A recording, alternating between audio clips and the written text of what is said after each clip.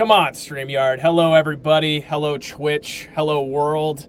It is time for the second installment of the Slammer Bros. This time, I affected the microphone settings as well as I could. Steve wore a microphone today, so we are getting a little bit better at this as we go along. Steve, how was your day? Tuesday after Monday Night Raw, after you watched all 3 hours of that show. How are you feeling, champ?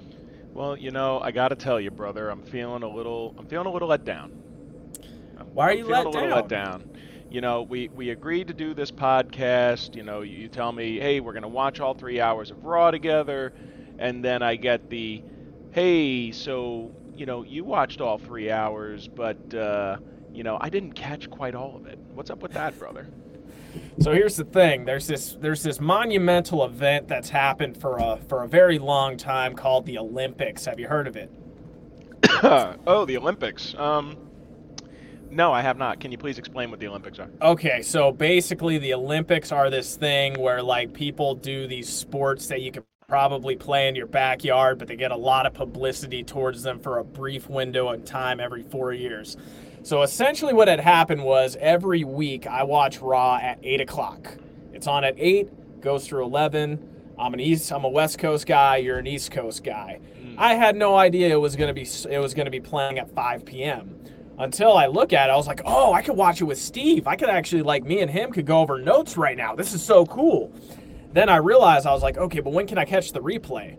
I realize no replay is coming because all that airtime has been given for the Olympics. So I'm like, okay, cool. Let me try to find it online. Oh, wait, no, they don't want you to be able to order it online. Then I'm like, okay, well, I pay for Peacock. Maybe I could get it on Peacock. No, Peacock doesn't air Raws that are like, it's like a month behind there, right? So then I'm like, oh, fuck, okay, well, I guess I can just watch the highlights, I guess. Not one decent highlight video. It's all choppy as hell. So today's format alone, I am going to just be living Raw through you. And there's a reason right now why I am drinking this glass that says half full, and he is drinking a nice big glass of wine. So It's to take the edge off of the whiskey I had to drink to make it through 3 hours yesterday. okay. So you and I have discussed this at all time, a lot, at nauseum. What is the point? Like, for me, 3 hours of Raw is like, not to steal from Roman Reigns, but it's like 3 hours of missionary position. It's just too damn much, in my opinion. Yeah, it's funny because as I'm sitting through and I'm watching this episode of Raw and we're chatting back and forth, towards the end, when you were talking about the last two matches. And we've been talking a lot about, what's the appropriate length for a weekly wrestling show, right? And I think we've come to an agreement that 2 hours is kind of the sweet spot, right? Mm-hmm. The one thing that stood out to me watching this episode and actually sitting through all 3 hours, and I'm a big fan, you're a big fan, but Yep. sitting through 3 hours, especially during the Thunderdome era, was very. I would be an alcoholic by now. So I had the opportunity finally to sit down, and the one thing that really stood out to me is just how overexposed everyone on the roster is, and that's insane considering the size of the roster that they have. If you think back to when you and I were, getting into this, in the early to mid 1990s, Raw was 1 hour, Yep. and you'd get, one named guy versus a local job guy, an interview segment, another named guy versus a local job guy, another interview segment, and then you'd get a main event, which would be like Coco Beware versus Jeff Jarrett, and it was like, holy crap, two guys that I know that are actually wrestling each other. Absolutely. And then you would get to your pay-per-views, and there was only like four, eventually five when they incorporated King of the Ring, but the pay-per-views are that much more special because they were filled with guys facing other guys that you knew.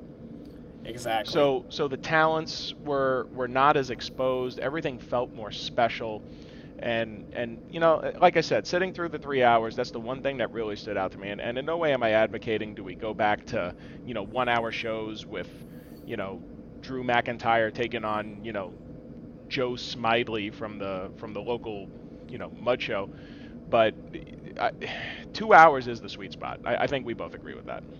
Yeah, 2 hours is a sweet spot. And to go back into a point that you touched on there, I started watching pro wrestling with the wife again, so I've been dragging her along with me. And the first week she watched it, she was actually pretty entertained by it.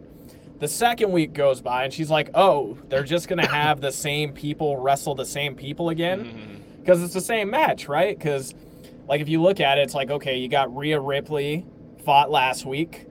Nikki, almost a superhero, comes in. Cash don't get me is started on that. well. I'm just saying to your point.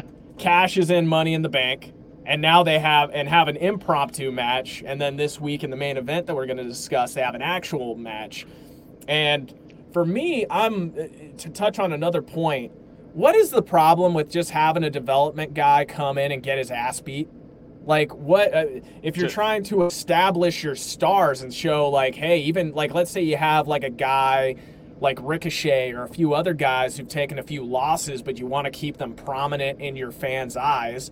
Job guys used to be a great way to showcase to your audience and tell the story, hey, this guy may have lost to the best wrestler in the world, but against, like, your average schlub, he's like a freaking monster, and that's why he wrestles guys like X. Am I making sense there? Yeah, absolutely. I mean, to me, there's nothing wrong with that, and I think that when you do that and you spread out your talent a little bit, then you can main event shows with, some of the matches that we were talking about. I mean, in theory, there's no reason why you shouldn't be able to main event a Raw with a United States title match. But, the champion shows up every week. I mean, you remember when we started getting into it. I mean, to see, Yokozuna or Bret Hart or somebody like that on the show, especially in a title match, that was a rarity. Oh, yeah. Like Bret Hart versus 1-2-3 Kid. Like, yep. To your point, it was like, hey, Bret, that only happened because when Bret really liked a guy, wanted to put him over, and then also wanted to do something special for the audience, that night to keep, to add to the ratings of Raw. But yeah, it just seems like we're seeing title match after title match, and if they're really trying to treat the women's championship as, prestigiously as the men's championship, they shouldn't be having these, like, throwaway matches every single week with it. Well, I agree with you, and when we get into a little deeper into this discussion, in my opinion, they spent this entire show shitting on the Raw Women's Championship. It took me every bit of my spirit to not, because we have some followers on our TikTok channel. It took me every single morsel of my energy to not just rage bomb that match before we did the podcast. I always do my rage bombs after the podcast. But let's get to it. So we get to introductions. What's great about Raw, again, we're not in Thunderdome. So can we at least agree that we're seeing a live crowd with live reactions? And first thing I have to ask you is this.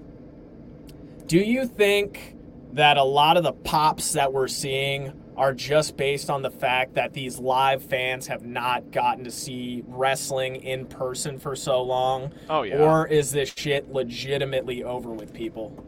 Well, I think some of the people involved are over to some degree, but I think what you're seeing here is, thirsty guy roaming through the desert just got a bottle of piss to drink, so, it tastes really good. Absolutely. Okay, so the very first sequence, the opening promo of the match, Nikki A.S.H comes out, and I know you are very critical of this character because they're not trying to play something that should be a jobber or a joke. They're trying to make her inspirational. And to Nikki A.S.H's credit, it is somewhat over. I hate the gimmick, but some people, probably under the age of 14, probably like the gimmick. Then Charlotte Flair comes in, does a run-in, gets a non-title match. First time in my life I've ever been happy to see Charlotte Flair interrupt something. Continue. Okay. Well, what I want to say is, how'd you feel about this segment in general? Is there some, like, what's your main criticisms of the Nikki A.S.H character? And how'd you feel about this promo in general? And do you think it was better than the match that was delivered to us? Well, I think that I like a degree of realism. And it's not to say that I don't like outrageous characters, but I mean, the superhero thing, if you think back to like Shane Hurricane Helms, Yeah. that character was funny and it was intentionally funny. Yeah. This is like it's like I'm gonna dress like a superhero, but I'm not quite a superhero, but I'm trying to be inspirational. It seems like they're trying to be semi-serious with it, and that's what really just bugs me because just think of the visual at the beginning. So you've got Charlotte Flair, big star. You've got Rhea Ripley, this up and coming star, and then you've got Nikki Cross. I'm not going to call her Nikki A.S.H. It's Nikki Cross, who I'm a big fan of Nikki Cross, by the way. Yeah. But in that gimmick, in that outfit, she looks low rent. She's your new champion. She looks like third fiddle. She looks like fourth fiddle once Sonya Deville came out as one of the authority figures. I mean, she looks like she doesn't belong there. Yeah. So instead of taking the time to build up your new champion, you just make her look like a chump. Yeah. No, I agree because if you look at it, like you look at Charlotte Flair, Rhea Ripley, like if you look at Charlotte, she's a big girl. Like she's big woman.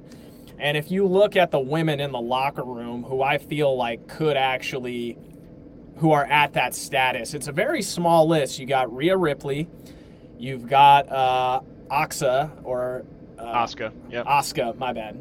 You got Asuka, Nia Jax could give her trouble, Shayna Baszler. Those four, and that's it. But then if Shayna Baszler could stop getting hypnotized by Alexa Bliss, but I digress. No, well, that goes into another thing. I feel like, and I don't know how you feel about this, but I feel like if there is footage of you online beating the shit out of people in a non-scripted contest like mixed martial arts, you're kind of above stupid gimmicks because we already know, like, you've established that rapport with the audience that you're a badass. That's my opinion. Apparently not.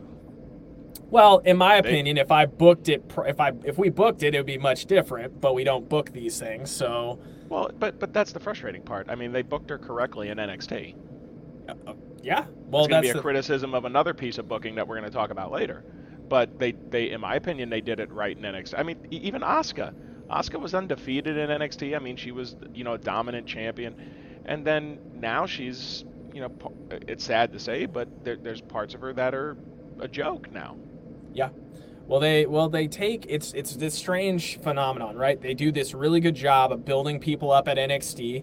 They come to the WWE, and it's almost like they purposely kill their value just as soon as they get through the door, or they utilize it a little bit, and then they have no idea what to do with them because NXT is run by wrestlers trying to develop wrestlers, and WWE is ran by comedic writers who, I mean, it's been proven that some of them don't even freaking watch wrestling and they get hired there.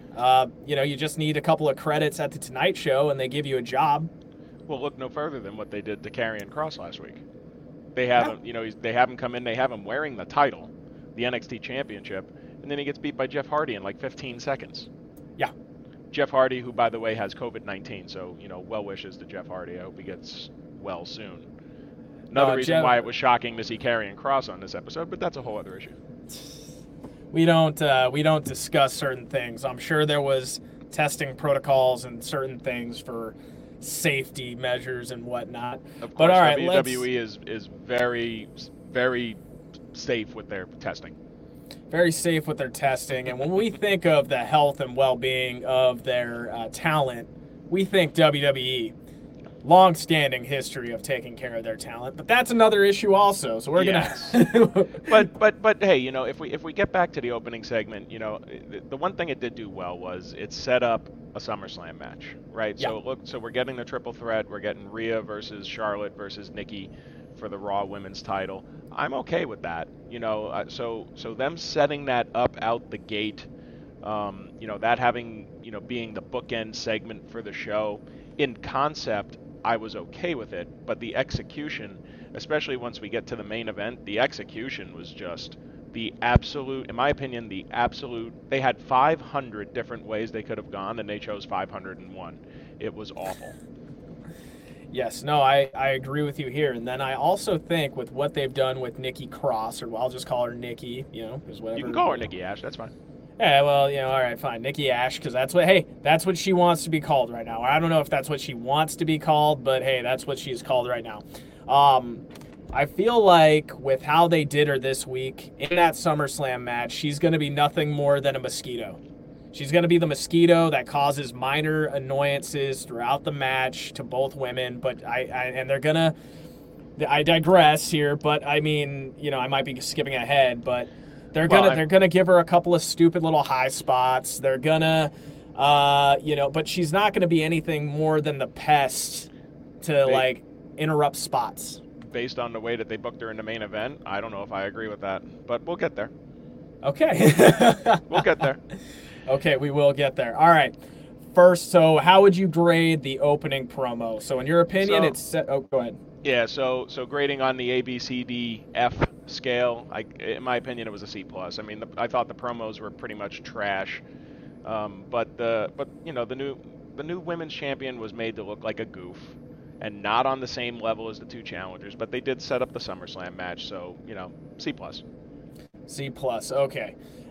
Next on the list, we have the #1 contenders match for the WWE United States. Oh, go ahead. No, it's a championship contenders match. WWE has new lingo for these things now. It's been a #1 contenders match or a non-title match for 100 years, but now as of last week, apparently they're championship contenders matches. Oh, well, excuse me. In the championship contenders match that I did not get a chance to see, so I'm going to relive the pain through you, Steve. So before we get to that real quick, that U.S. title belt is gaudy as hell. Like, you do not like the design of it? I don't. If you take a look at all their belts, we could do a whole show on just that, but if you take a look at all the belts, I don't know what happened to just old-fashioned, good-looking, classy championship belts. That thing looks like it was rejected from the John Cena spinner belt production. So, but anyway. Well, no. What I will say is this, and then sticking on the belt subject for a while because I feel like this is a great topic. For me, you and I, when we watch wrestling, we both like a hint of realism when we watch it, right? So for me, I always view the championship belt as, if I am going to get into a ring with a guy who is a certified killer, put myself through 15, 20 minutes of wrestling, put my life, blood, sweat, and tears on the line, that belt better look like the juice is worth the squeeze. Yeah. And I will say this, in comparison to when you and I first got into wrestling, these belts looks like they bought them at Walmart for $20. Like I'm sorry. They look like toys, you're right. They look like toys, not dignified. And I know the UFC even did that with their belt. Like, the UFC belts used to be. No one really liked the new UFC belt design, but I did not like it at all. So my point is, I feel like your titles should be dignified, whether your product at the time is cartoony or not. Like, the biggest part of maintaining kayfabe, in my opinion, is if this is a sporting event of sorts or this title means something, that title needs to look like it means something. Mm-hmm. No, I totally agree. So with that said, the belt design notwithstanding, I actually like this segment. I thought the action was crisp. There was nothing that looked overly, like they were working with each other. Before I interrupt you, I need to set this up. This is the WWE United States Championship contenders match, or contending championship match, whatever bullcrap that they have. Sheamus versus Damian Priest. Let's get your overall opinion of this match. Yeah, so like I said, good action. I thought the camera work was good too. I mean, there was one spot where Damian Priest breaks a Texas cloverleaf by going at Sheamus's hand, and the camera zoomed right in on the hand motion that was going on. So I like that. I thought that was a good piece of producing there.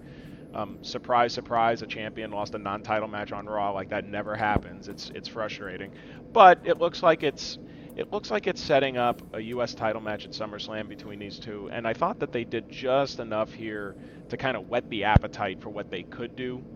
on the bigger stage. I'm actually excited to see this match at SummerSlam. It's not one that I was expecting. So, I thought those were the positives.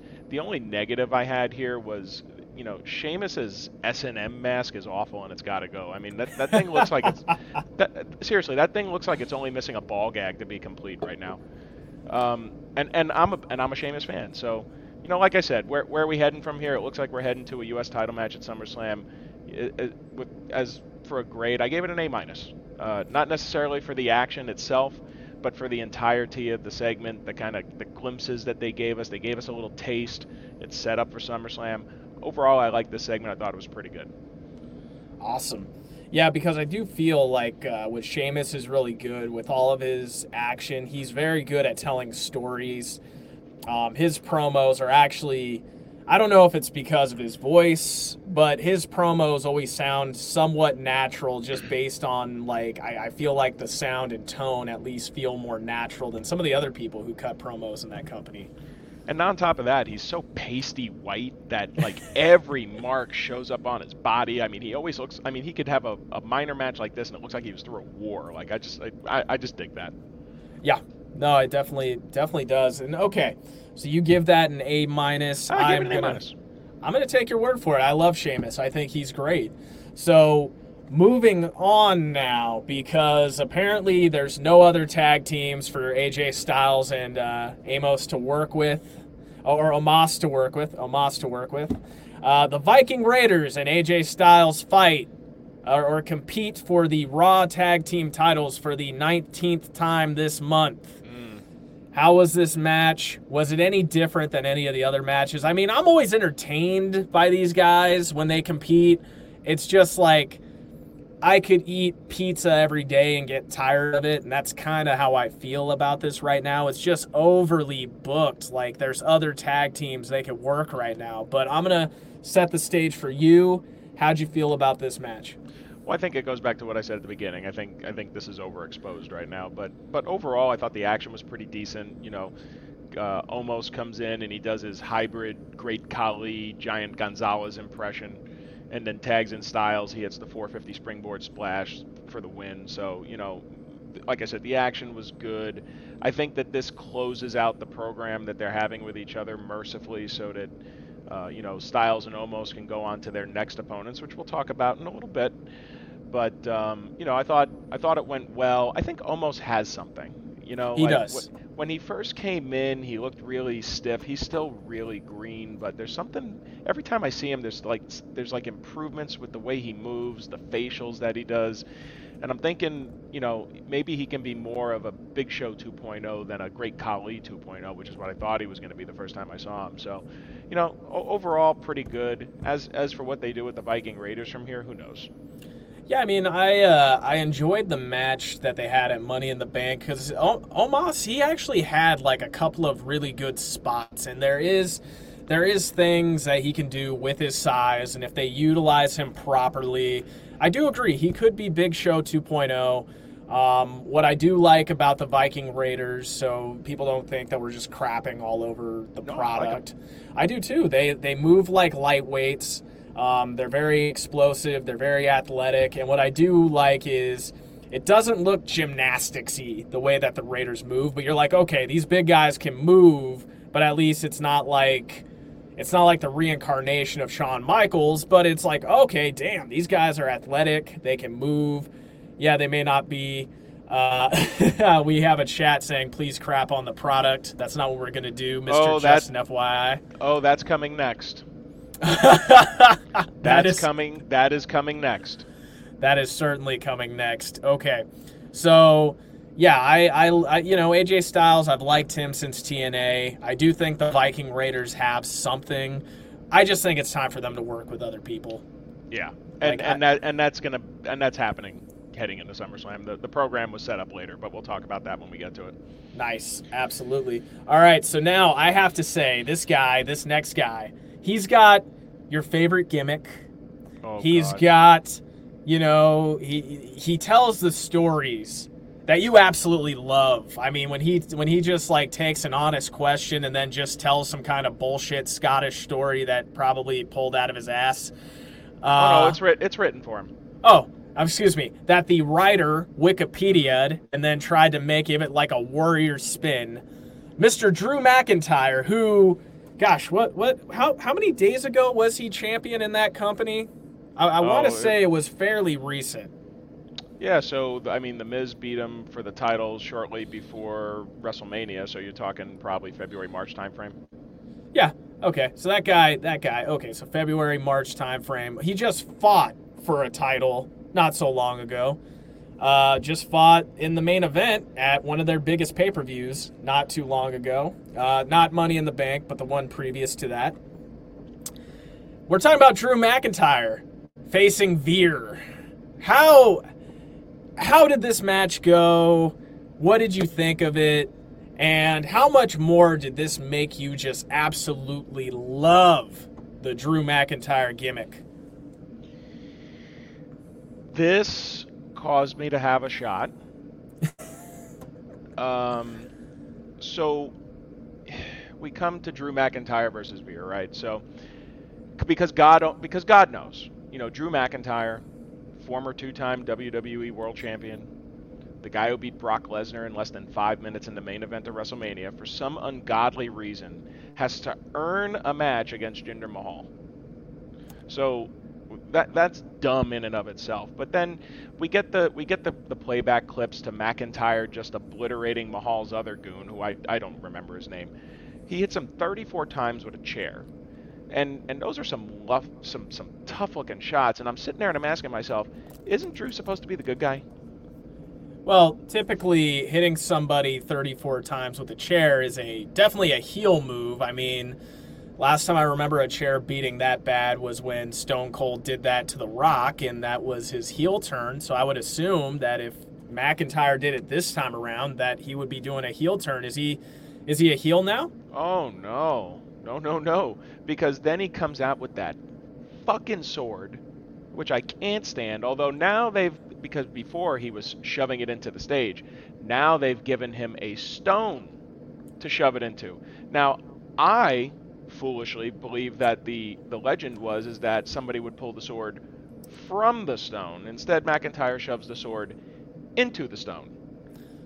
I don't get it. It's fucking stupid. Fuck them. And there's only a matter of time before the crowd starts shitting on that. But anyway, so that's stupid. So then Jinder Mahal comes out with a lawyer, supposedly the best lawyer that money can buy. So if I'm to understand the logic here that they're insulting our intelligence with, Mahal and his goons interfere in McIntyre's match during Money in the Bank. They do the run-in. Mm-hmm. So in response to that, McIntyre commits felony assault against one of Jinder Mahal's goons with the 34 chair shots. Yeah. So in response to this, Jinder Mahal gets the best lawyer that money can buy to do what? To ask McIntyre to apologize. So that's freaking dumb. But like the ShamWow guy says, but wait, there's more, right? So in response to Jinder Mahal lawyering up and showing up and just asking Drew McIntyre for an apology, instead Drew intentionally gets the crowd to start chanting, "Drew is going to kill you," because the way to respond to a guy who's just lawyered up and only wants an apology is for you to communicate a death threat in front of 20,000 people live in the arena and 1.5 million people watching around the world on television. So that's frickin' dumb. And then from here, we get a 3-minute match where Veer gets disqualified for some reason because Jinder Mahal hands him a chair that he never uses. And in response to this, what does Drew McIntyre do? He commits physical assault on the lawyer in front of 1.5 million people watching on TV and 20,000 people in the arena. This was fucking stupid. It makes no sense. I can't even suspend disbelief on this nonsense. It somehow makes Jinder Mahal and his goons look reasonable and sympathetic. It accomplishes nothing except getting us closer to a drawn-out match against McIntyre and Mahal that absolutely nobody wants to see. This was an F-, and I had to drink another shot just to get the bad taste of this nonsense out of my mouth. What do you think? What do I think? All right, so there's a lot to unpack here. So let's start off with number one. Number one, if you run out to the ring with a fucking sword, and this was my criticism during Money in the Bank, because technically it's a no DQ match, right? Bring the sword. Bring the fucking sword and start swinging on people, right? Then to your point, the whole purpose was you pulled the sword out of the stone, so that's fucking dumb. Like, okay, so we're done with the fucking sword. I think the sword is dumb. Anything outside of maybe the intro, that could be cool, like, but not taking it with you into the ring, into the arena. So we both agree. The sword, fucking stupid. Makes no sense. Second thing you unpack. Yeah, when you commit felony assault on somebody, and they lawyer up. It was 34 times. That's attempted murder. 34 chair shot. Yeah, that's attempted manslaughter at the very least. Attempted manslaughter. And all he wants is an apology. And I've spent all this money on this lawyer to get you to apologize. Okay. Dude, wouldn't it have been, like, I remember the days of old when they would actually have somebody get arrested and, like, you know, maybe like, and then they could have did something like, well, you know, he beat the case because of this reason, or at least if you're going to play that angle, McIntyre needs to be in handcuffs at some point, right? If you're going to pull the thing, and then it's like, hey, we can't get you on criminal charges, but okay, we're going to get you on the civil charges. And then if the civil case, you know, you get told, hey, you don't have a case here or something, right? To at least not treat people like they're stupid if you want to lead to the apology. And then a better approach for McIntyre, in my opinion, would have been to do the whole Major Pain thing. When, you know, you remember that movie where it's like, I'm sorry that you're just a little turd. Like, that would have been interesting. But Drew is acting like a heel. Like, are they trying to get him to go heel? Because I mean, I guess when you do something like that to Jinder, a guy that really nobody asked for, nobody really like wants to watch wrestle, maybe it's okay. I don't know. Ultimately, I agree with you. They're taking a guy who could very well carry their belt and be a great champion and steward for the company. And they're basically, you know, giving him the old Braun Strowman treatment, in my opinion. Yeah, everything about this is backwards. I mean, I think what they're thinking is that they're going to use Drew to elevate Jinder. I think that they believe that, you know, because Jinder cuts some lighthearted heel promos, and because, you know, he shows up with a lawyer and everyone hates lawyers, that, you know, people are just going to mindlessly cheer McIntyre. The logic of it makes no sense, and everything about it seemed designed to make Drew McIntyre look like a dick, and Jinder Mahal and his two buddies there, Veer and the other one, to look like the good guys. Yeah, okay, so you had mentioned, like, what was the repercussion of these chair shots? I mean, like, if you take a look at the picture, and they showed it on the broadcast, but, you know, whatever his name is, Veer and Sheik or Sheer, whatever his name is, I mean, his back, he was pretty bruised up. Yeah, so that's a complete heel move. Like, that whole thing's a heel move. Now, typically when the baby face uses a chair, it's because somebody got him a couple of times, and then he gets that one back, gives him one back, and then the crowd loves it. Then you go for it, and he gets one. Two, not 34. One or two tops. 34, that's, as you said, manslaughter. Like, I'm pretty sure that dude probably had some internal freaking bleeding after that one. Maybe Vince and his writing team think that we're a bunch of racists who want to see the Indian guy get beat up. I don't know. I'm not going to comment there, but, you know, considering the writing team that they have, it wouldn't freaking shock me. I like I said, it made no sense. It made no sense to a point that it was insulting. Understood. All right, so we got an F- there, but so far the show hasn't been too. F minus. F minus. Okay, what's an F minus in your opinion? Is that like a negative 59%? It means it was double fucked up. That's what it means. Double fucked. Okay, perfect. All right, another match where if the champions win, they get to fucking get a title shot. Oh dear freaking Lord. And I like the tag team champions, Natalya and Tamina Snuka versus Eva Marie and Doudrop. How'd you feel about this match? All right, so I'm gonna preface this by saying that a common theme here is that I'm gonna sound like I'm down on the women. I think the women are really talented. I think the way that they're booked is awful. So with that being said, we just went from the F minus insulting my intelligence segment, and I think okay, it can only go up from here. But boy was I wrong. Wrong-ho, because we get quadruple dumb here. So we get another championship contenders match for the women's tag team titles. So we've got Eva Marie, who cares? We've got Doudrop, who cares? We've got a recap of Alexa Bliss doing her Lady Fiend thing from the Playhouse, who cares? We get the women's tag team titles, who cares? And then on top of that, it's a non-title match. So they somehow found a way to make me care even less about this title, because it's not even on the line. Okay, so basically you fight the champion. And normally, if you fight the champion, it's for the champions. But I do remember back in the day, they would have some non-title matches just to keep everything clean and safe. But once again, we have a contenders match where you fight the champion, you beat the champion, but you earn the chance to fight the champion again, but it's for real. So keep that in mind now, right? Yeah. So about a minute into the match, Natalya looks like she legit hurt her leg. So I hope that's not the case. I really like Natty. I hope she didn't mess herself up too bad. But immediately after this, now all of a sudden, Lady Fiend comes on the video screen, because God knows, if I'm in a match with the World Tag Team Champions, a fight, I gotta beat the World Tag Team Champions, hopefully to get a championship match. And then somebody puts a amateur hour video up on the screen. I'm gonna take my attention completely off of the person that I'm fighting, so I can watch this, this video that looks like a 5-year-old made it. And then guess what happens? Oh, they just got beat. So I don't get it. I don't get the logic. God, it's a 3-minute match. The whole thing was dog shit. I said F minus for the last one, and I thought it couldn't get worse. This was F minus. This was a quintuple fuck off.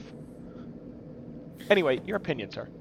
My opinion on this, well, just sharing what I think before. I think a lot of the women in the locker room have a lot of talent. Totally I feel like if you make it to the WWE, you're either really good in the ring, you're really good on the mic, or you're a combination of both. And I feel like you have the best wrestlers in the world with the world's shittiest booking, because you're hiring a bunch of people who don't understand wrestling. And the thing is, this was like, I remember how you would have two guys who understood wrestling and then one Vince Russo. Now it appears like you got a whole fucking room of Vince Russos who do the writing, and then the match producers are actually guys who understand what they're doing, but they're essentially trying to make chicken salad out of chicken shit. Well, dare I say that whoever booked the last segment and this one, comparing them to Vince Russo is an insult to Vince Russo.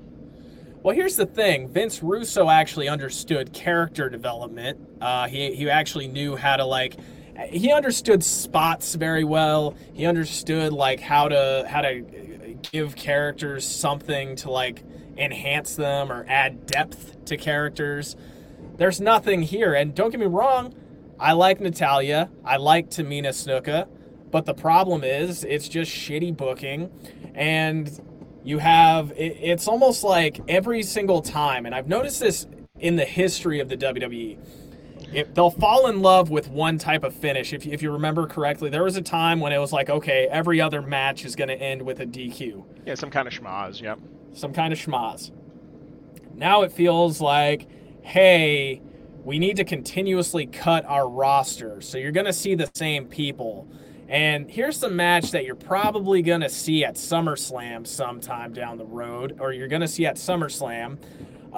So let's just make it a number one contenders match.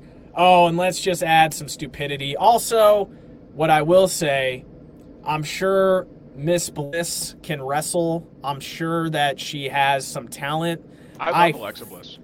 I fucking hate this Harley Quinn shit. It would be one thing if she was just kind of like a creepy goth chick and just kind of like towed the line. This whole hypnosis shit, I swear to God, if they pull it off, I am going to boo louder than I have ever fucking booed in my life at SummerSlam. So let's be clear. If I see Doudrop at SummerSlam, I'm going to demand my money back. By the way, do you know what a Doudrop is? Doudrop, I believe it has something to do with the lesbian community, correct? Well, so I'm just looking at Urban Dictionary here, and a dewdrop is the excrement that rolls out of your pant leg when you walk and defecate at the same time. And that, basically, in a nutshell, was Dewdrop in this entire segment. Dear God. And the thing is, I think if they utilized her properly as she got her feet wet, this is another person who could probably do something. But it's one of those things where Dewdrop, and there you go, going into Urban Dictionary. I had another freaking meaning that somebody floated my way. That's why I said the whole like lesbian thing. But I think you're technically correct, but I couldn't stop myself from using the old Urban Dictionary there, because sometimes there's wiser people out there than I who can accurately convey what it is I'm feeling on the inside in words on the screen. And so I got a chance to read that, I laughed about it, and I figured I'd share it with you and whoever is watching this right now. So okay, so if I am tallying this up correctly so far, we have the opening segment, which was a C+. I had a C+. Sheamus, Damian Priest had an A-. Yep. A-. Let's see, AJ Styles, Viking Raiders, Omos. What would you give that rating again? I had as a B. B? Okay. Drew McIntyre versus Veer, A++++++++, F-. Hang on, let me put the glass down here. Hang on.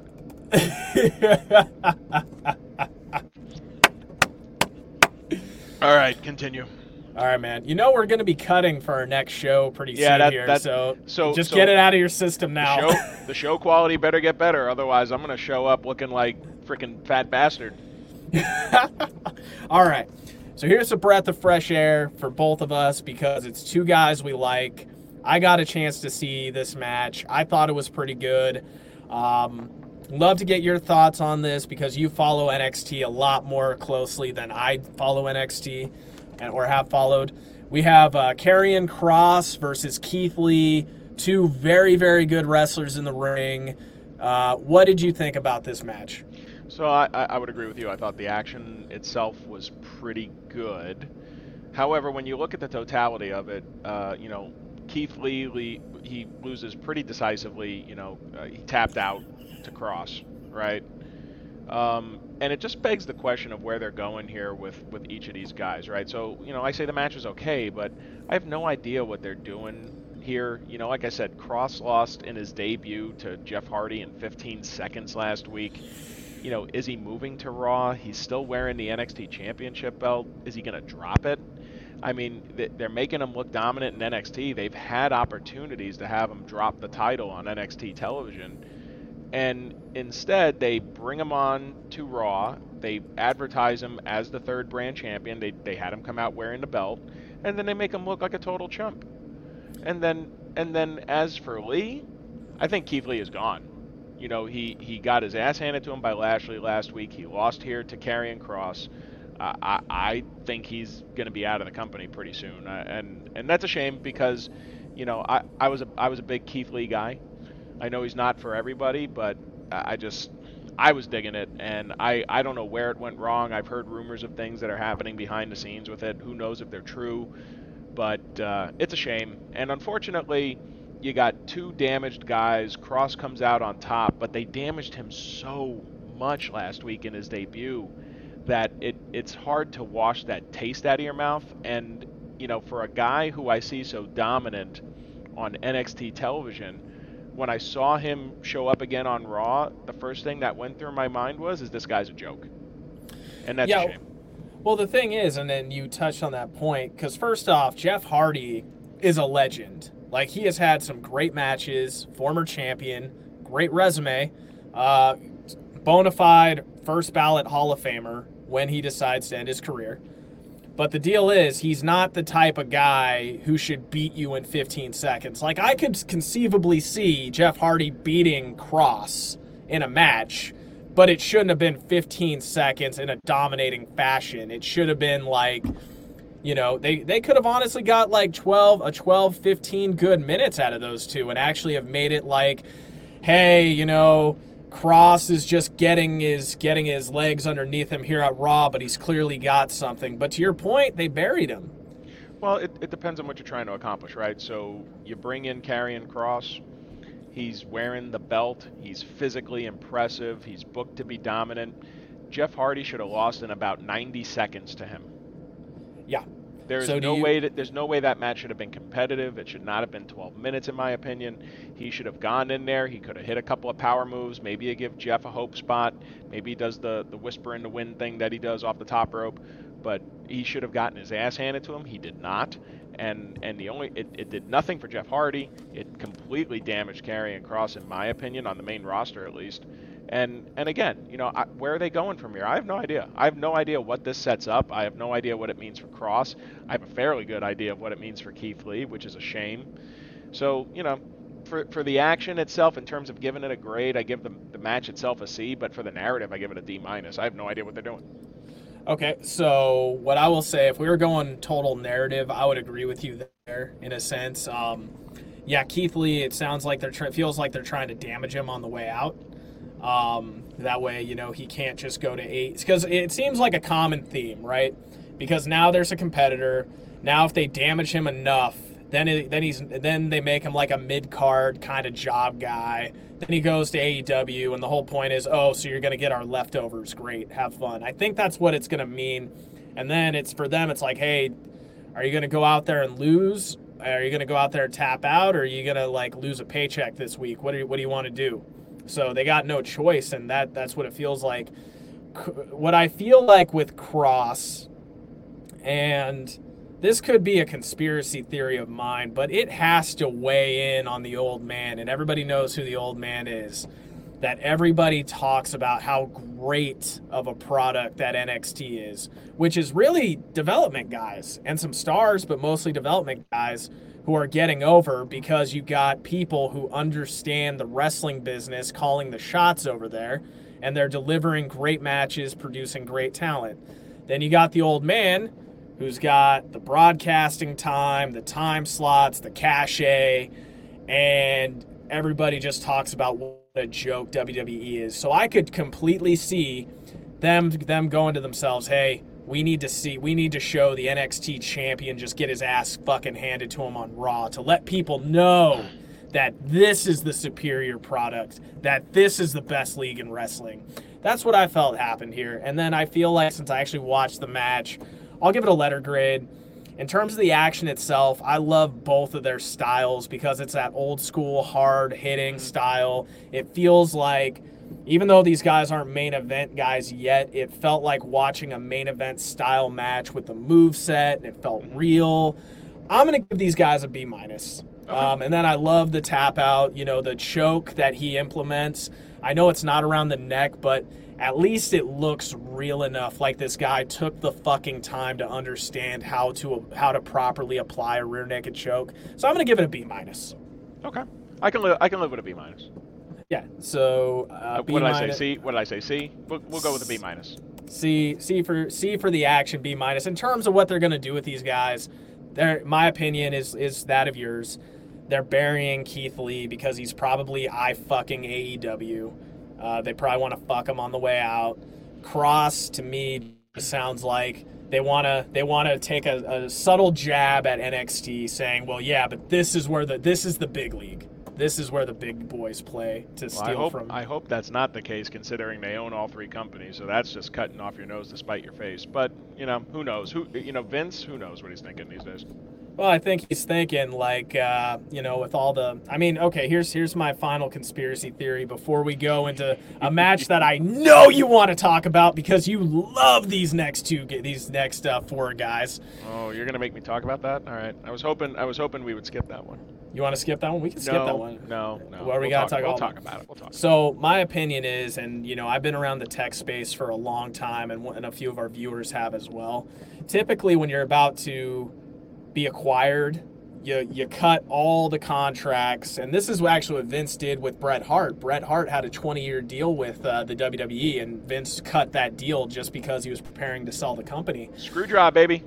The Montreal screw job, baby.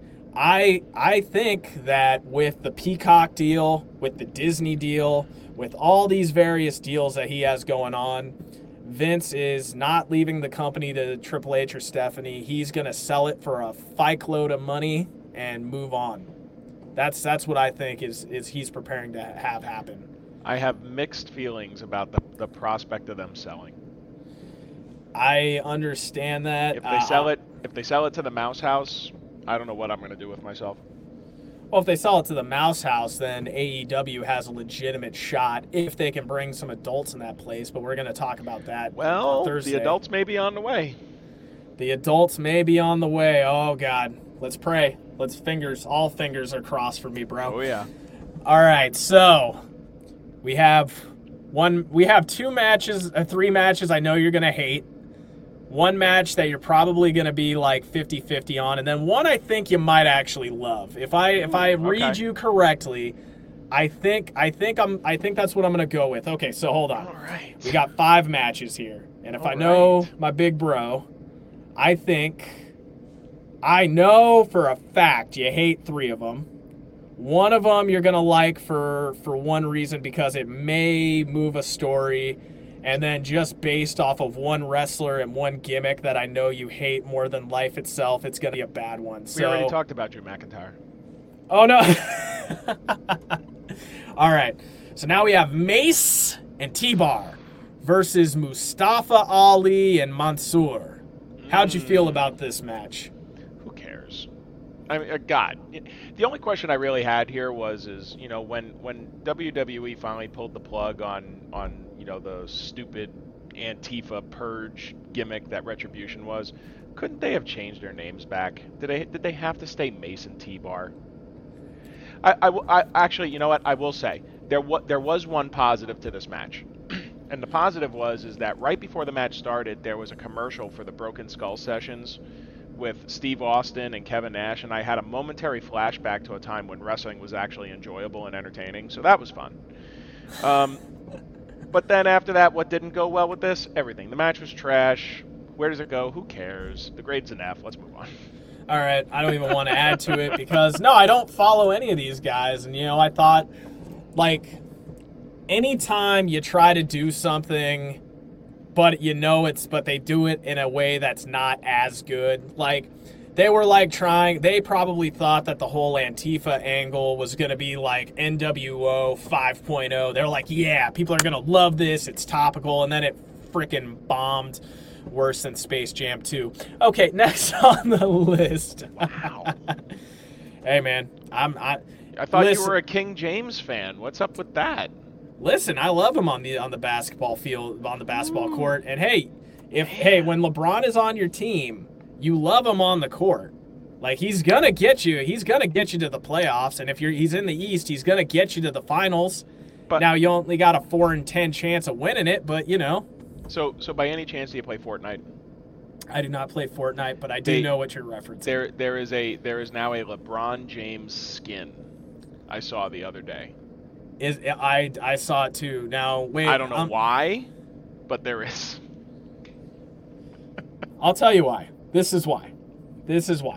Because a lot of NBA players, and it's a part of it. It's oddly enough, Fortnite is a part of basketball culture in a weird way. So I think they figured adding LeBron in would probably sell some more upgrades, more skins. But we'll see.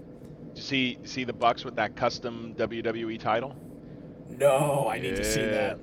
Yeah. Well, actually, did you ever see the tweet that Giannis sent to The Rock? Giannis actually called The Rock out and was like, hey, let's have a match at WrestleMania, you and me. And then I believe The Rock's response was very classy, but he's like, hey, listen, you're a very good NBA big man, but I would fucking smoke you in that ring. Stay in your goddamn lane. Hey, just side note, we're gonna get off track, but man, The Rock's Instagram, love that stuff. I do too, God, man. whenever I'm feeling like a slug, I just go look at The Rock's Instagram and I just want to go lift a mountain. Dude, that's the thing. He's a very inspirational dude. And what I'll mention about The Rock is I remember when I was in the 6th grade, I read that dude's autobiography, right? Can you smell what The Rock is cooking? Exactly. And that was just like he hadn't even gone to Hollywood yet or any of that stuff. He was just taking over wrestling. Could you imagine what that book would look like today if he just did it? Because he's like, all right, cool. Now, in addition to taking over wrestling, I also took over Hollywood. By the way, I'm the highest paid actor in the world right now. And that was after everybody told me that my career I was going to flop as a movie star. So, well, brother, we'll talk about it for a minute at the end, but maybe there's an opportunity coming up soon where we may be able to see The Rock in action. Whew.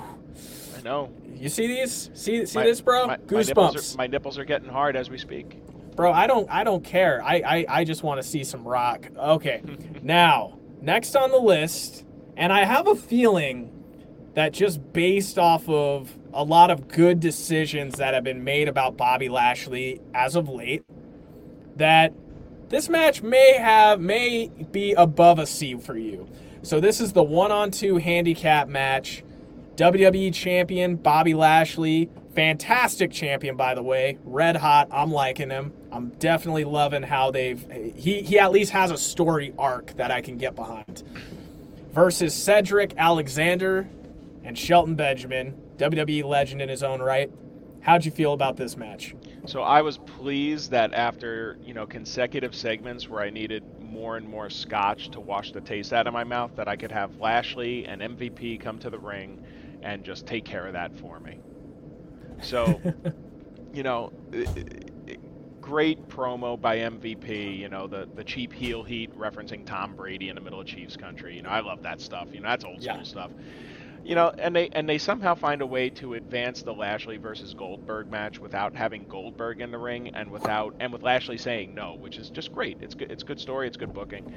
And then you get Benjamin and Alexander coming out, which kind of brings the Hurt Business angle back around full circle. That they should have never broken up, but that's a whole other issue. And then we get the callback to the Roman Reigns double stack pin at the end of WrestleMania, where Lashley jackhammers, I think it was Shelton Benjamin, and then he does the Dominator on Cedric Alexander, and he stacks them on top of each other. Love that stuff. Yeah. So I thought it was good. But the negative in that is that I think Alexander and Benjamin are really talented, and they're just treated like pieces of shit here. But but besides that, like I said, we're inching closer to the Lashley versus Goldberg championship match at SummerSlam, so that's good.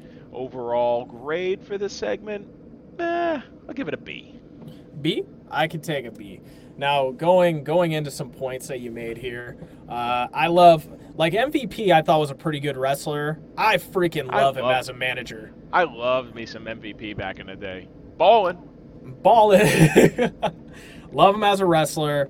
I love him more as a manager. Yeah. I think the man can talk. He's great on the microphone, and he's one of those managers, he can handle some shit also inside the ring himself if needed, once his knee injury gets back together. So love that. To your point, Cedric is a talent. I feel like he's getting fucked over. Shelton Benjamin's a legend in his own right. But in fairness, I feel like with the amount of respect that Bobby Lashley has and the amount of respect that he has given the other guys in the locker room over the years, guys like Kofi are like, you know what, bro, you did Xavier Woods a solid. I'll do the job for you. And then I think like Cedric and Shelton are probably like, hey man, this Hurt Business thing put us on top for a while. You know what? Let's do the job for you. I think they did that and they were happy to do the job. Yeah, minor quibble about how they're treating Alexander and Benjamin, but from a storyline perspective, for a where they're going perspective, this was spot on.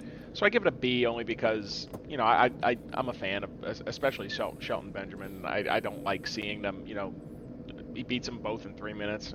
All right, whatever. So I give it a B. Yeah. And then also, the whole purpose of, and then this might go into booking, you got Goldberg, right? Goldberg is 51 years old.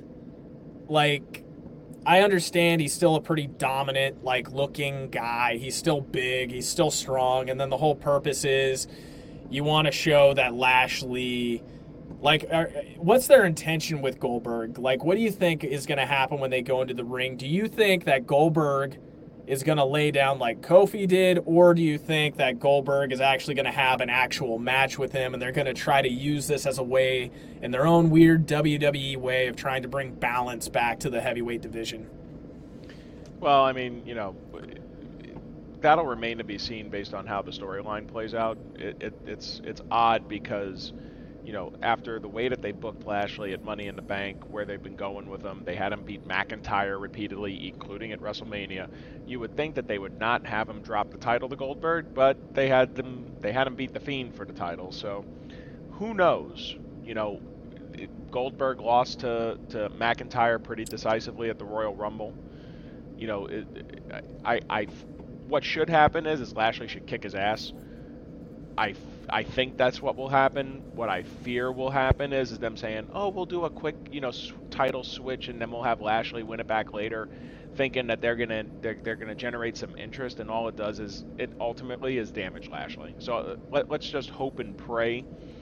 Not to get into SummerSlam predictions, but the real shame of SummerSlam, we're getting star power, but the title matches are going to be predictable. Lashley should not lose to Goldberg, and Reign, there's no way I will.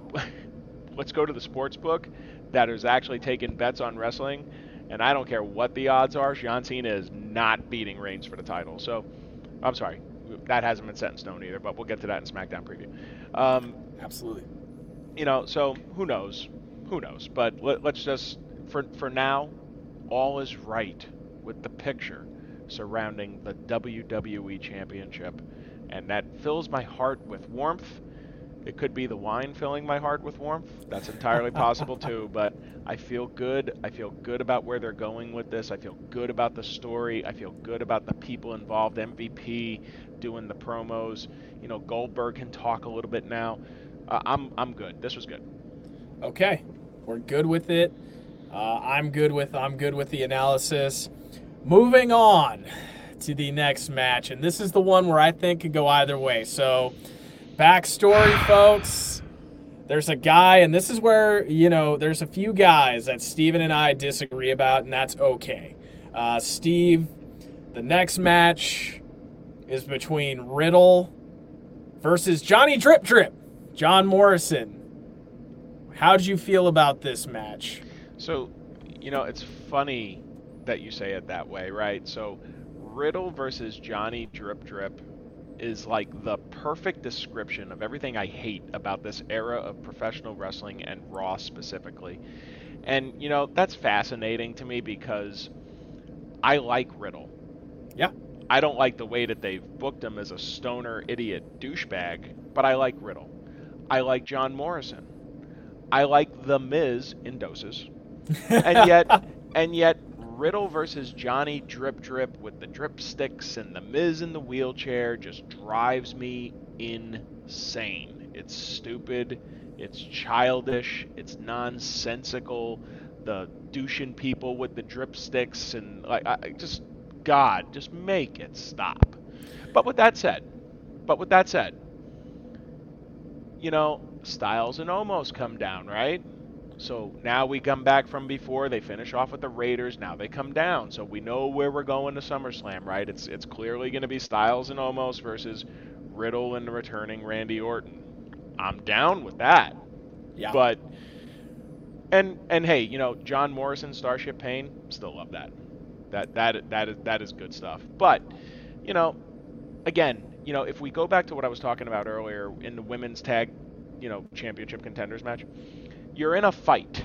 Riddle is in a fight. Riddle's a former MMA guy. Yeah. He's in a fight. So Omos comes down, and he takes Riddle's scooter, and he busts it over his knee.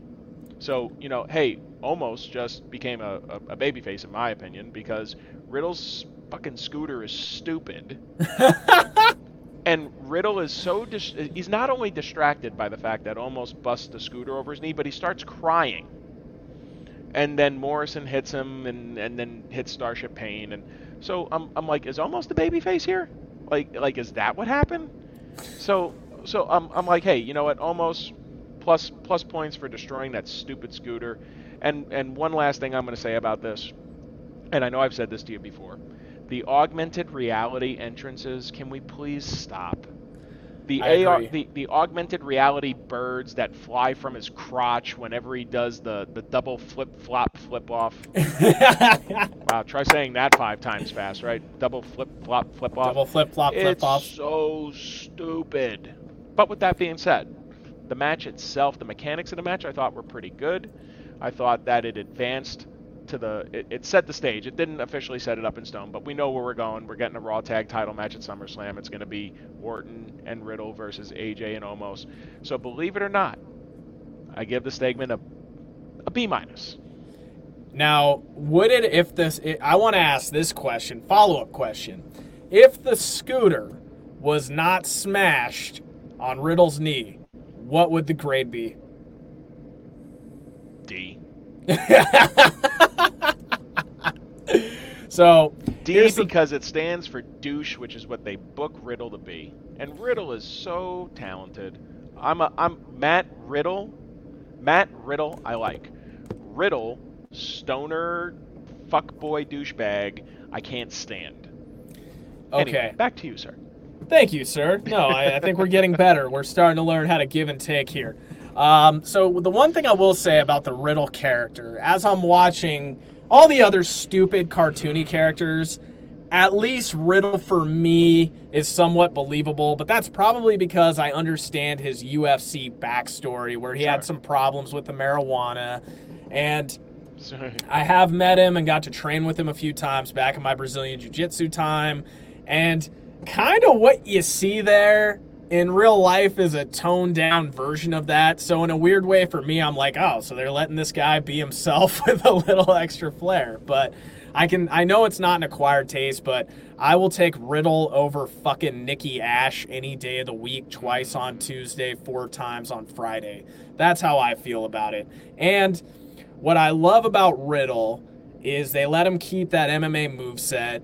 I feel like if he can overcome this gimmick down the road, he has what it takes to be somewhat of a champion. But that's I totally agree with you. But that's the thing, right? So like, there's 2 elements of his personality: the MMA badass, you know, he's legit, right? And then okay, he likes to smoke the ganj, right? Yeah. So what they decide to accentuate is him smoking the frickin' weed, and it's like, why? But then again, you know, I think they have a thing against former MMA people. You know, they book him like a freaking douche. They take Shayna Baszler and you know, she's getting hypnotized in the middle of matches. It's so frustrating. Well, we're seeing a recurring theme here. If we really look at it, it's like, you know, MMA in a weird way is what kind of made people like MMA took a lot. The UFC took a big chunk of the WWE's audience away, and actually made the WWE have to adapt in many ways, adapt certain movesets, change in a lot of ways.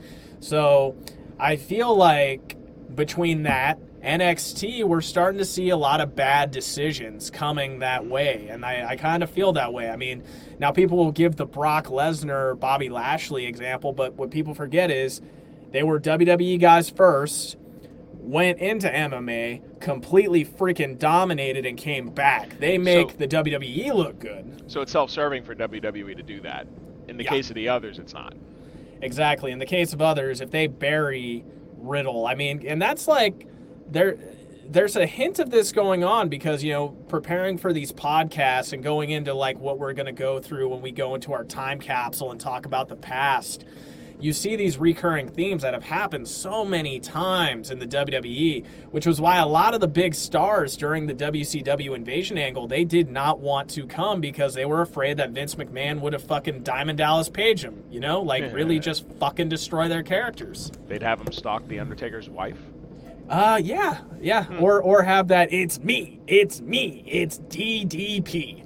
Well, you see, so, but my understanding is that's how DDP is in real life, so who knows? Okay, well, you know, hey, it's your... have you seen DDP on Cameo?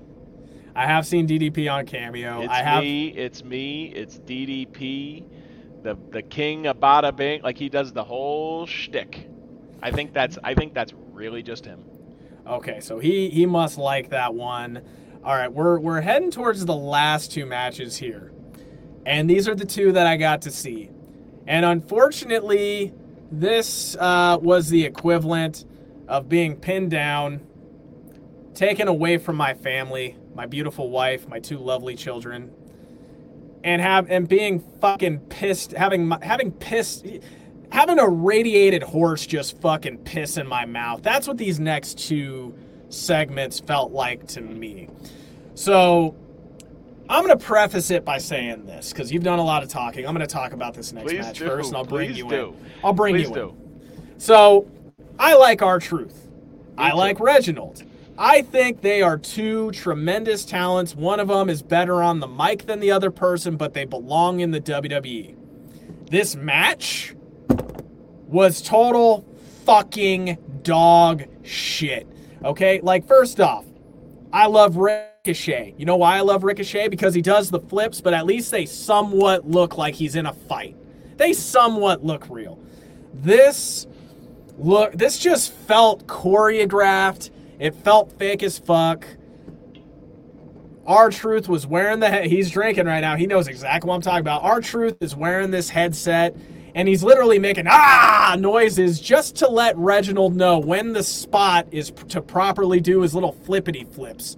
They botched a couple of flippity flips, if you've seen it correctly. They botched the out of the coat thing, which looked fake as fuck. So the whole fight looks fake as fuck, but out of the coat looked like a choreographed, botched move. The coat spot looked like the scene from Doctor Strange where the cloak of whatever got on the guy's face and wouldn't let go.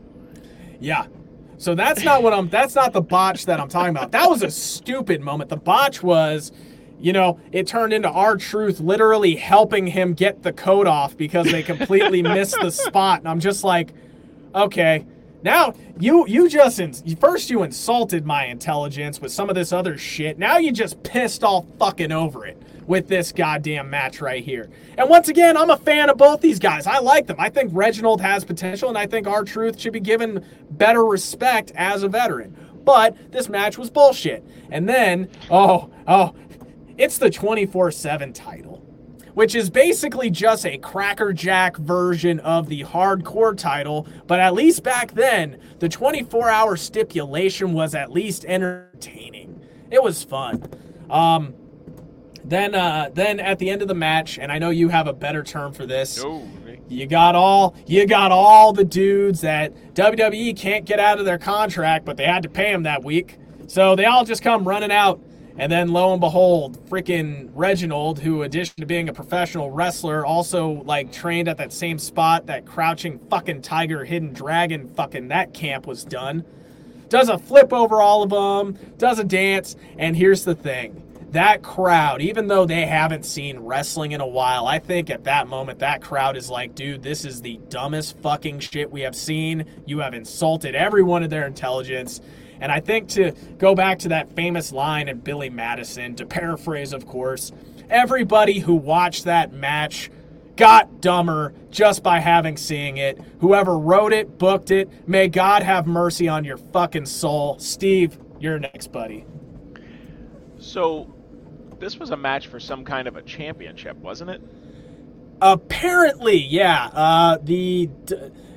Basically, the 24/7 title, which that means it's you could lose the belt 24/7, right? Yeah, I think that's the gist, right? I mean, the belt itself looks like a hubcap pasted onto some green leather. I mean, it's a hideous belt. Hideous. Here's what I will say though. That belt at least looks what it should look like. Hey, side note. Who do you think is the best 24/7 champion that they've had? I can't even fucking remember. Maybe Gronk, because he had the balls to leave afterwards. Well, you may not remember because R-Truth is like a 47-time champion, but Bad Bunny. He actually showed up on SNL with the title, like he was in Rolling Stone with the belt, like he treated it like it was like it meant something. The writers treat it like it's, like the toned down PG version of the hardcore title. It's just a garbage comedy title. It sucks. It So does. so they announce a match, right? And then all of a sudden I hear R-Truth's music. Now, I hate R-Truth, but I love Ron Killings. Yeah. Right? Like former NWA champion, Ron the Truth Killings. I used to Mm-hmm. like him. Yeah. R-Truth, I can't stand. So they get an announcement. His music goes off. The crowd's into it, probably because they haven't heard it in like 3 years, because he's been in this 24/7 nonsense. And they announce it as a 24/7 championship match. So honestly, this got my attention because I'm like, whoa, like they never do this. Normally it's them running through the backstage or whatever, right? So I'm like, Yeah. what? Why is this different, right? So then I sit through this dog shit. Actually, it's an insult to dog shit to call this dog shit.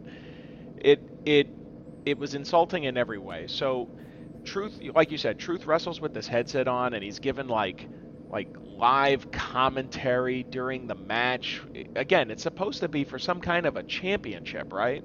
Yeah, for a championship. And then that whole headset was just cues. And I felt it the Yeah. whole time.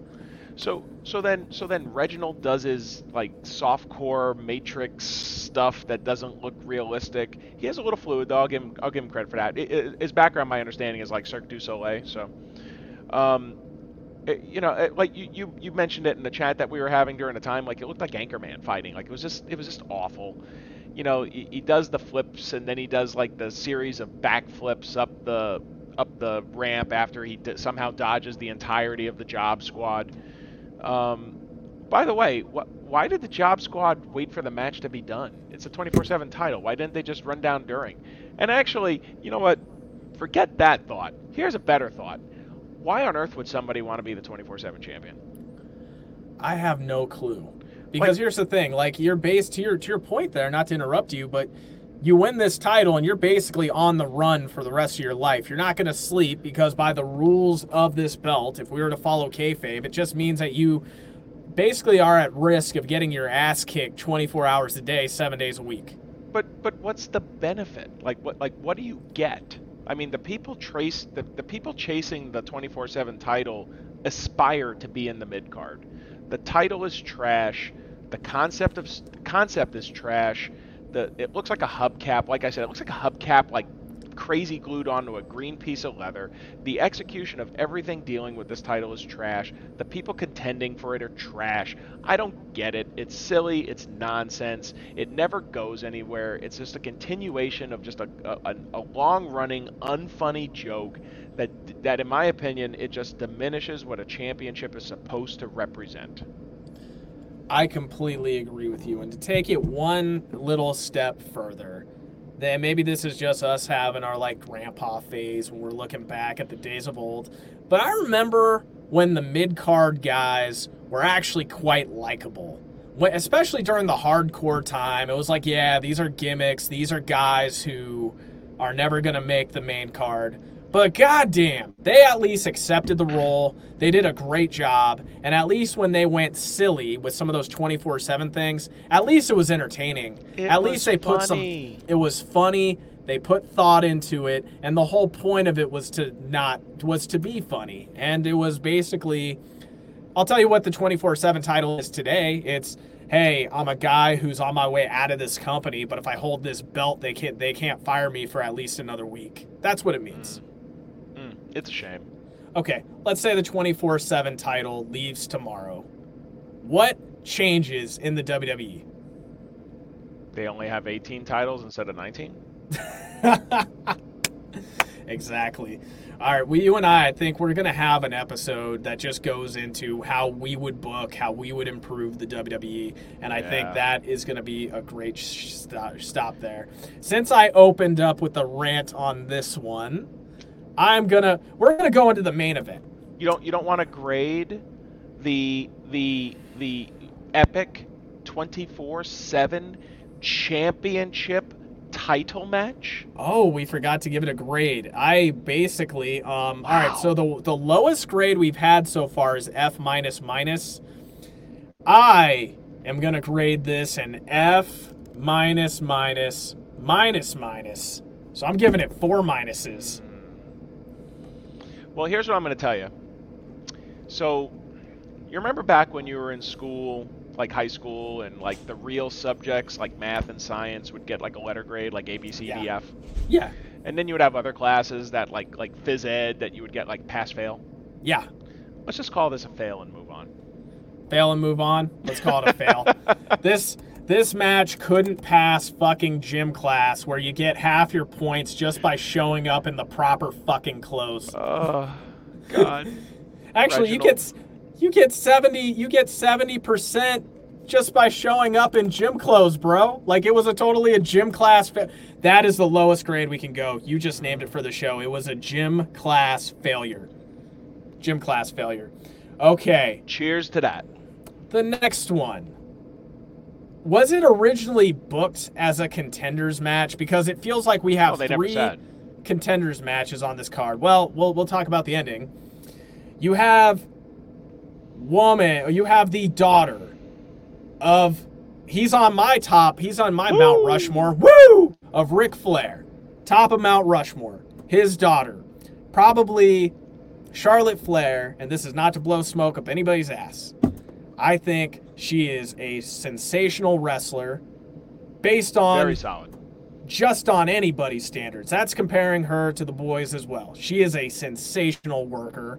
I may not like her promos all the time because they do get a little repetitive, but she is clearly championship caliber. Versus a gimmick that was probably put together by one of the 26 writers who doesn't like wrestling, who probably saw some fucking anime and were like, oh, we need to add this in. Nikki Cross, as you'll call her, Nikki A.S.H, as she is booked in this match, so I will call it. And anytime Steven, for those of you who are just listening, Steven always takes a swig straight out of the bottle of his wine bottle anytime we discuss a match that we know sucks. Steven, big bro. He drank bottle and wine glass. Yes, sir. Open up this match for the people. How did this match go in the ring? We're going to talk ring first, aftermath second. Well, so God.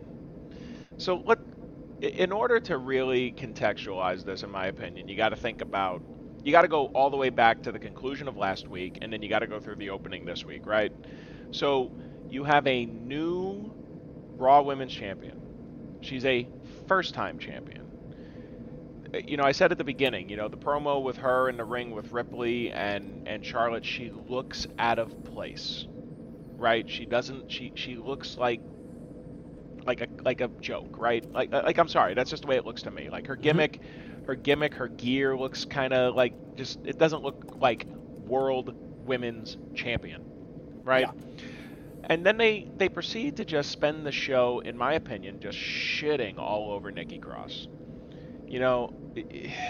God. So then they announce this as a championship contenders match, So she's losing, which is crazy because they've set up a triple threat at SummerSlam, right? You literally have a built-in excuse. It's a Raw show. It's her first defense. What do? I don't know. Maybe you have Rhea Ripley come down and interfere in the match and have a schmoz. Huh. I mean, it's set up. And so what do they... Go ahead. To your point with the schmoz, yesterday on our Twitter, because I thought, Basic Wrestling 101 would say, hey, if you were going to do a schmoz, this would be the match where it was acceptable to do, and this is the only way I could ever see freaking Ash beating Charlotte, would be if it was a schmoz, right? Well, just to put her over as champion in one way, right? Yeah. So, and I said, and I got to do this after I'm fully healed from my vasectomy, I said, if yeah, that's right, folks, I'm recovering from a vasectomy. I said Rhea Ripley interferes or I do 50 push-ups. They didn't even do that, to your opinion. So please continue. Well, so again, right? So it's set up. It's set up to have Ripley interfere. You protect your new first-time Raw Women's Champion, who again looks like she just looks a notch below these two, right? You're gearing up for a triple threat, the World Women's Championship championship match at SummerSlam. You got to protect your champion. So what do? They have just Charlotte beat her clean. Charlotte did not. I think they took it one step deeper. So, for those of you who have been watching wrestling for a long time, like we have, normally when you reverse the crossbody, it's on the impact. So you have impact, roll over, get the roll, get the cradle, get the pin. This one was essentially a no-sell, in my opinion, because Charlotte took the 2 count, then flipped it, then countered her out. So you basically just said, and looking at the match as a whole, it was I was thinking it was going to be Lashley Kofi all over again, and that's kind of what it looks like for the first 5 minutes. And then, okay, we're going to let you get some offense. And then Charlotte basically no-sold the finish, pinned her clean, got up, freaking Nikki A.S.H, she took the freaking flare chops to the chest, had her, she her looked all shit was boogered red. up, right? Yeah, her stuff was red. Then you had freaking Charlotte mocking her, which I thought was a great heel move if they left it at that. But instead, what they do is, and I'm going to let you give your thoughts on this, Steve, in a sec. What they do is they have Nikki A.S.H just give the worst, most scripted promo after getting beat clean, where she essentially said, yeah, well, I proved I can almost beat you. Like, I'm almost a superhero and I can almost beat you. I'm like, okay, so are you almost a champion then? Like, what the hell is this? In my opinion, you know what? I will go into how I would have fixed that whole thing after I get your opinion on that promo itself, Steve. Yeah, so Charlotte cuts the I'm a bitch promo, right? Yep. Now here's the thing. She says a bunch of stuff about Nikki Cross, right? Now if Nikki's new, I'm almost a superhero persona is a little more established, it's a little more over, you can get away with saying some of those things. Charlotte's promo was a little too accurate for my liking. And again, it just buries her. So I think the writers, the way that they envision it is Charlotte is getting heat by delivering the bitchy promo, but so you just cut Nikki's legs out from underneath her by having her lose clean. Say what you want about the finish, she lost clean. Yeah. To Charlotte Flair, and then you have Charlotte then while she's on the ground start teabagging her afterwards. So, and then to your point, Nikki then picks up the mic, delivers this god awful I almost beat you, which is exactly what I want to hear from my world champion. And so if I'm again the logic, right? I'm so big on the logic. So the logic here is Nikki Cross, your new Raw Women's Champion, now needs to challenge Charlotte to matches. And Charlotte, who just beat the Women's Champion, doesn't immediately demand that match is for the Women's Championship next week? Dude, my opinion here, and here's... So if she was going to pick up the mic, the good guy, right? If the babyface is going to pick up the mic, because, hey, you're allowed to lose clean, especially if it's a match we know you're not supposed to be in and you just perform well in. If she was going to pick up the mic, the only word she should have said, next week, no DQ, belt online, drop the mic, walk out. And show us, okay, bitch, you want to be a bitch? I'm going to be a fucking bitch next week. And had they done, I still would have hated the booking, but had they done that, at least it would have let Nikki save face. This made Nikki look even more low rent. It made her look like more of a chump. It made her look like more of a joke. And it made her look even more like I'm sorry, I don't want to hear I almost beat you. Who cares? I agree.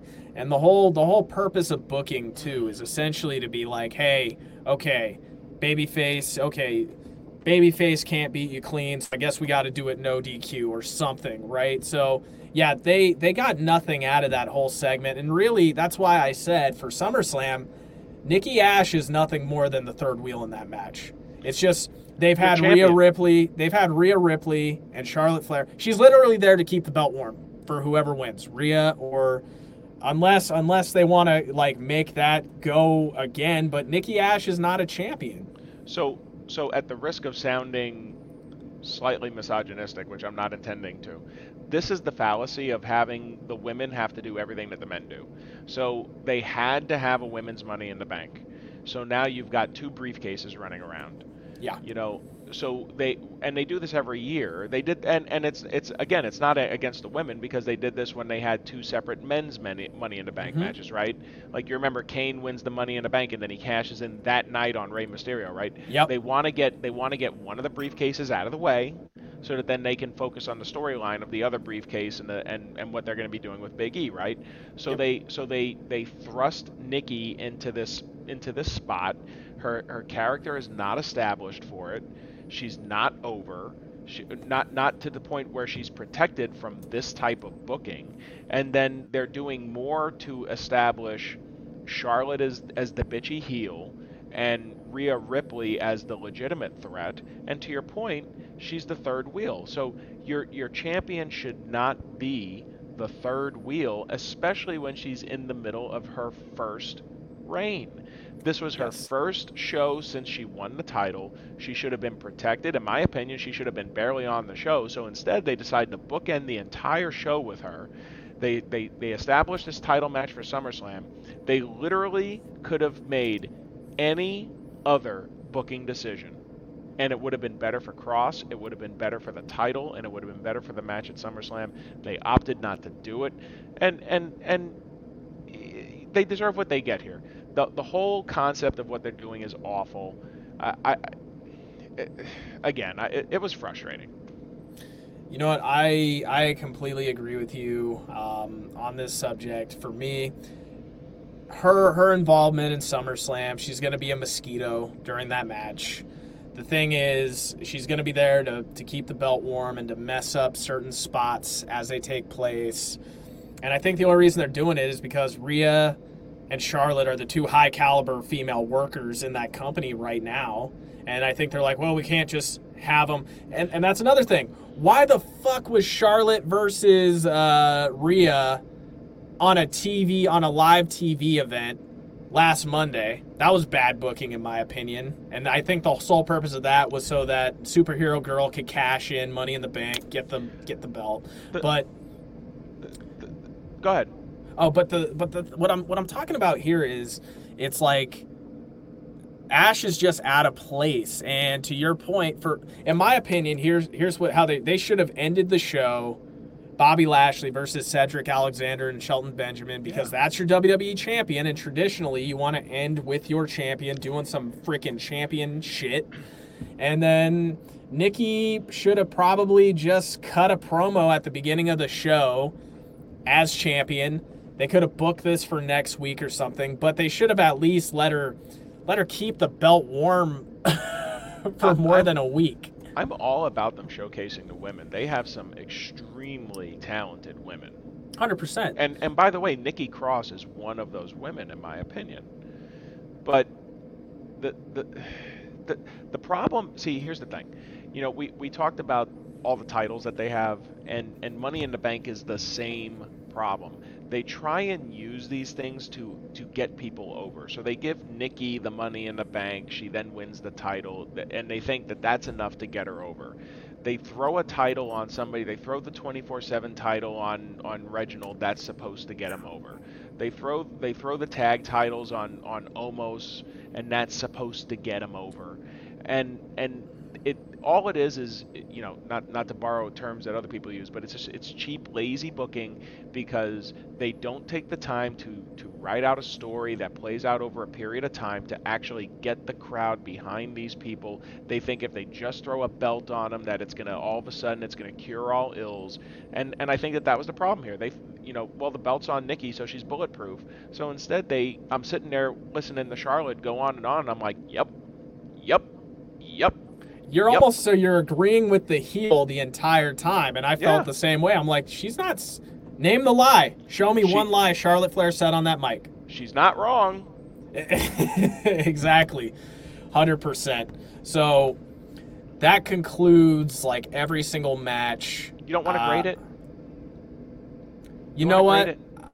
right, give it we a can grade. grade. Come on, brother. Give it a grade. Come Give on, it a brother. Come on, brother. Give it a grade, brother. Okay, Cup of coffee in the big time. Cup of coffee in the big time. It's not a gym class fail because they actually did put a match on, and I think Nikki was just outclassed in that match. I just feel from a performer's sake because I can see little botches, like little mini botches in the match where you were 1 second too soon, so now Charlotte has to wait for you to do what you were supposed to do. So I would say from a setup perspective, I'd give them an F, but from a match perspective, from how it happened, like Nikki tried in that match. Like they tried to put on a great match. The in-ring, I'll score just in-ring. I'll give it a C. C in-ring. What do you give it? I give the whole thing an F. Entire thing, match included. The story was so bad. The booking was so bad that it could not overcome what they did in the ring. They could have had Nikki beat the shit out of Charlotte for 10 straight minutes and then have Charlotte pull out the victory at the end, and then they go into that post-match angle, and I would have thought the exact same thing. It was an F all the way around. There was nothing good about that. I don't know what they're thinking here. I don't know where they're heading this to. But hey, good news, brother, because we're going to get this again next week. And we're going to be saying the same thing. All right, so now if you include the story, that's what I'm saying. So the match itself, I gave a C.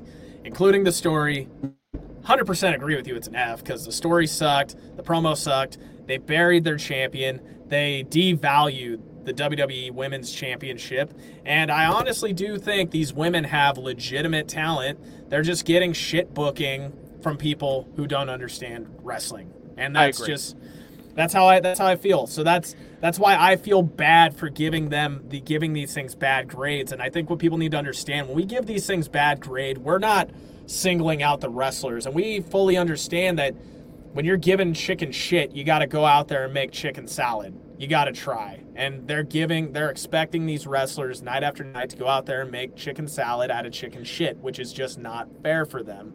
But we are viewers. This is the TV product that they have put in front of our faces, and we have to critique what we see on screen. So, you know, it's funny you say that, because if you remember, when we got through, I think it was Styles and Omos versus the Viking Raiders, and I guess somebody in the chat said, dump on the product, and it was like the first hour was good. And we'll go back to what we said in the beginning of the show: 2 hours of wrestling. And let's bring back some development talent. What's the law that just says that Nikki Cross just couldn't have gone out there and just beat the crap out of some NXT D-lister and just went to town on a development person who would have just been happy to have that TV time? Why do you need to have a women's Money in the Bank? Okay, let me ask you, how do you feel about Money in the Bank? Not man or woman, how do you feel about that gimmick in general? Generally, I've liked it over the years because I think it's like that. Hey, it could have, like, do you remember when Seth Rollins interfered in Brock Lesnar Roman Reigns the very first time at WrestleMania? Yes. Yep. Like how good was that? That was amazing. Right.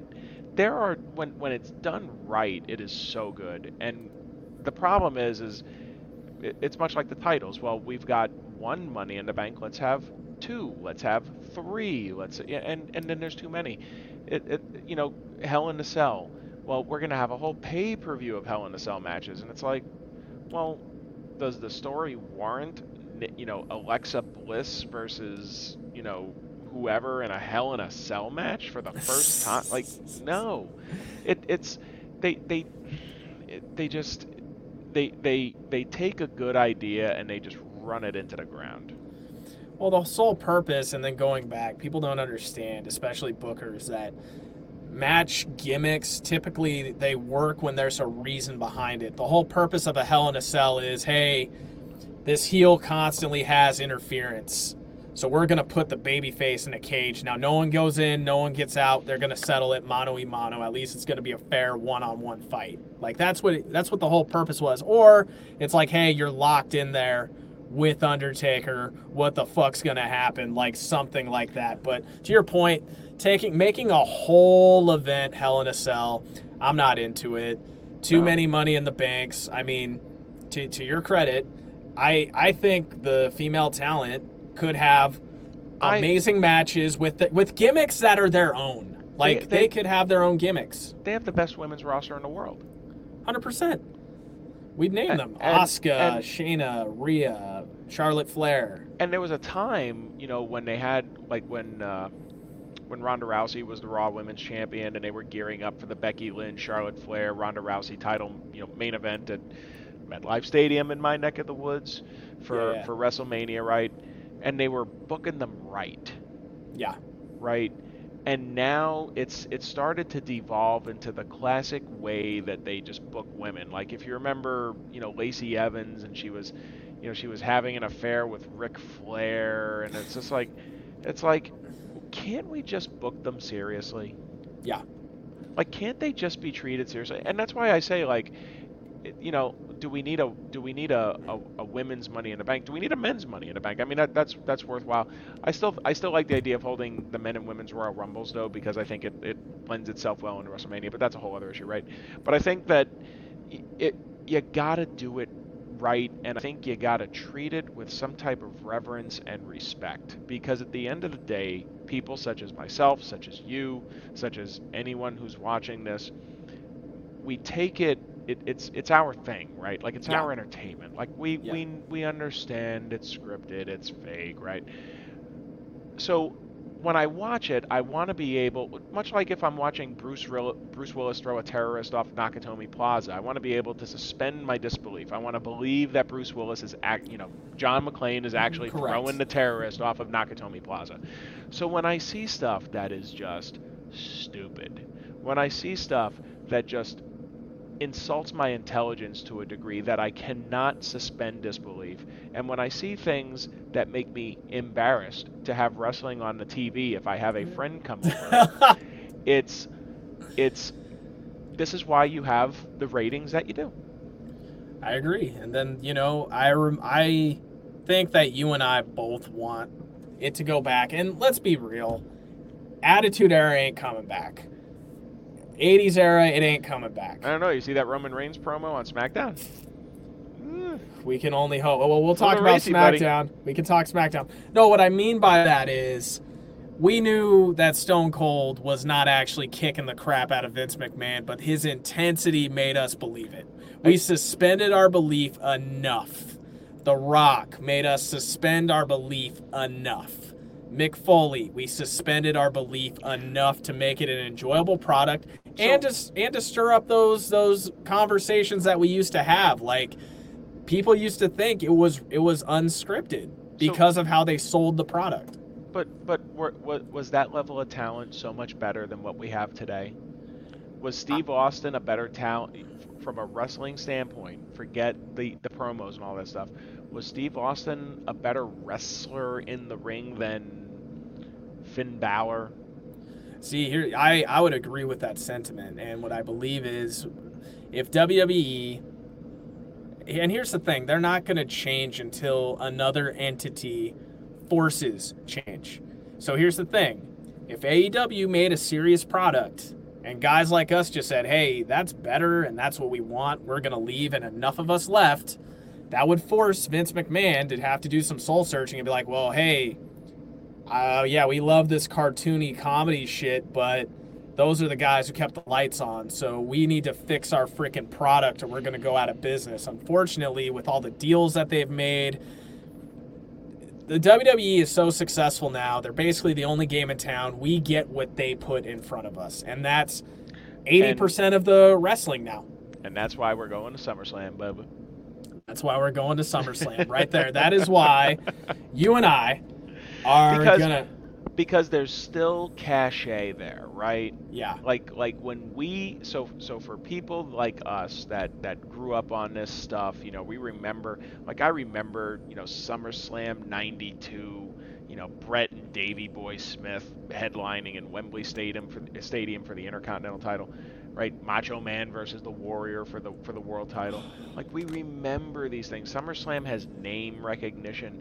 When I said SummerSlam in Allegiant, you were like, I'm in. Yeah. And we didn't know at the time what the matches were going to be. We just went, yeah, it's SummerSlam. We're there. And I've been to SummerSlam before. I've been to a lot of pay. I've been to Royal Rumble. I've been to WrestleMania. I've been to NXT takeovers. There's still something magical about being there live. And I think the magical thing is I don't have to see AR birds when I'm actually there live. Not a fan of the AR birds. No. Well, yeah, and the thing is, you are right. There's cachet there. There's memories there. But then also, back before Vince bought out every meaningful competitor, there was also somebody at Vince's heels along the way where he had to give you those magical moments. And now I just feel like, people can talk crap about Mantar and some of the other bullcrap gimmicks that have popped up over the years. But at least at times with WWE, it was ran by wrestlers and people who respected wrestling. So even when you had those stupid gimmicks, you still had some amazing stuff that you could point to and be like, oh yeah, that's why I watch this. But Go ahead.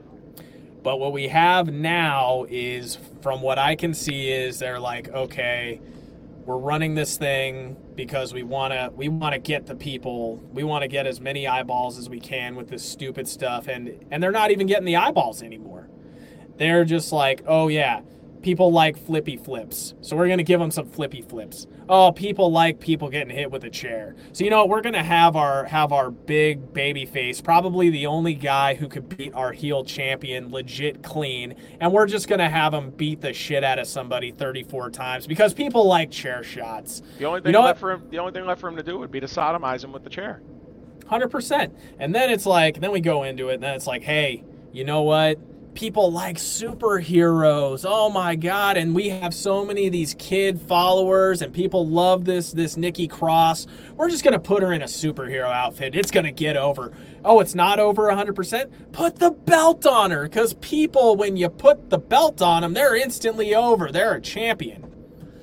Yeah, I'm just gonna I'll close out this thought on my end, and I'll turn it back over to you to complete whatever you're thinking here. But it's not the characters, it's not the people portraying them, it's the storyline, it's the booking. And I'll give you the example.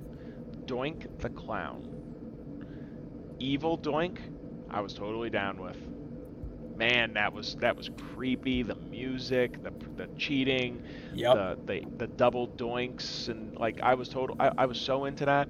And then he became a baby face with the little doink, and I would just roll my eyes and just like no.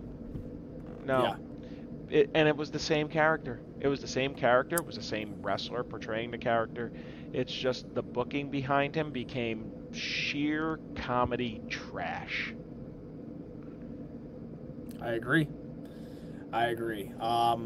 My thing is, and to finish my thought, you have a bunch of people who, it would be one thing if these were wrestling fans, but as it's been called out recently, I'm going to ask the question, how many of those 26 writers are people like us who actually like the product, who actually like wrestling?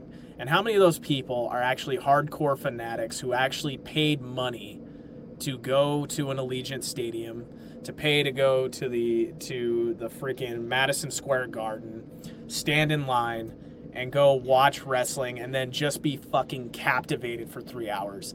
I would bet it is a very small number. I would bet it is the smallest number. I would say it is this number that I am holding right now, which is a big fat fucking 0. And that is the end of my thought with that. Well, I'll just do a quick reply to that thought, and I'll say this.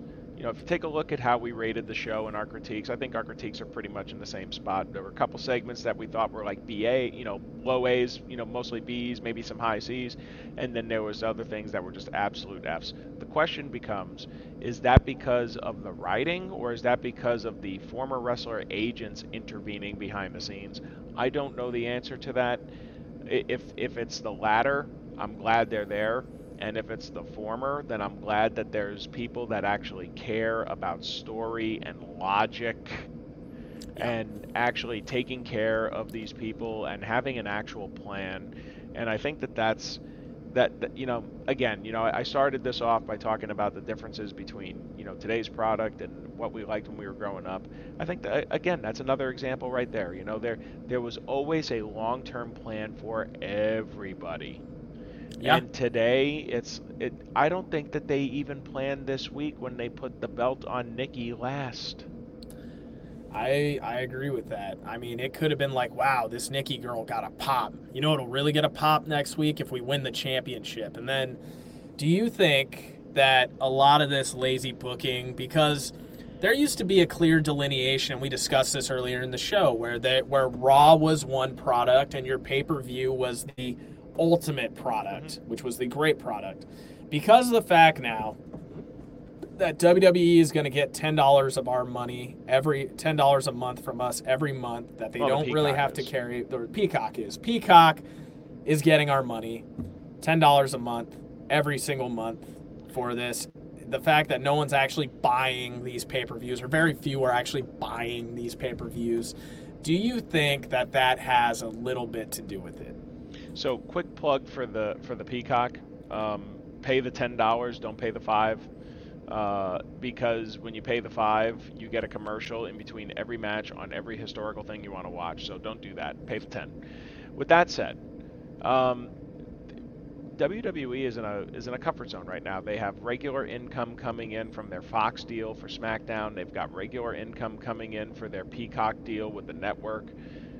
They're coming back on the road now, and with recent events, who knows how long that's going to last. But they have guaranteed income. Big bucks. I mean, they're making record profits right now, right? They were making record profits during the pandemic when they weren't running house shows. So they make money no matter what. Yeah. You know, the question is does Vince have any pride anymore? Do the decision makers have any pride in the product? You know what? I think the reason why, and this is probably a conspiracy theory, but I know it's one that a lot of people share. This isn't like bombshell. My opinion is Vince McMahon is preparing to sell the company. Like, he's preparing to cash out, get one last big payday, and just let what happens, because he's at the twilight hour, right? He's at the he's heading towards the end, if you know what I mean. Like, so that's what I think's happening. He's going to get one last big payday and take off. To kind of close at least the Raw talk, and then we can talk about a little something else, because we're approaching 2 hours here. We're approaching the time frame that we feel that Raw should actually be. So there you go. We gotta practice what we preach, brother. We gotta walk the talk. We gotta walk the talk, brother. Walk the talk, brother. All right, cool. So overall, if you looked at the product this week as a whole, what is your letter grade?